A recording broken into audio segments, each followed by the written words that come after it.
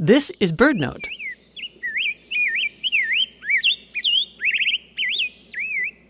By midsummer, many shrubs that in May shone boldly with flowers are now bearing fruit. Fruit that birds find irresistible. Elderberries, serviceberries, blackberries, dogwood berries, mulberries, currants, and dozens of others. Waxwings, tanagers, robins, grosbeaks, even tiny warblers feast on nature's bounty. We might think that plants are being generous by offering such a rich supply of nutritious fruits. In truth, something other than largesse is at work here. Plants evolved fruits as a kind of bribe, a way of enticing mobile creatures like birds to ingest their seeds.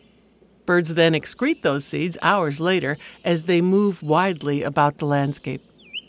Plants themselves take no metabolic benefit from the sweet pulp of their fruits.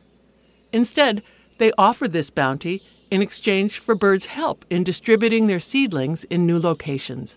Flowering plants also rely on winged animals for pollination. And in dispersing pollen, birds, bats, and insects also help guarantee a new crop of berries, those brightly hued reminders of mutual benefit, the co-evolution between plants and animals. For BirdNote, I'm Mary McCann.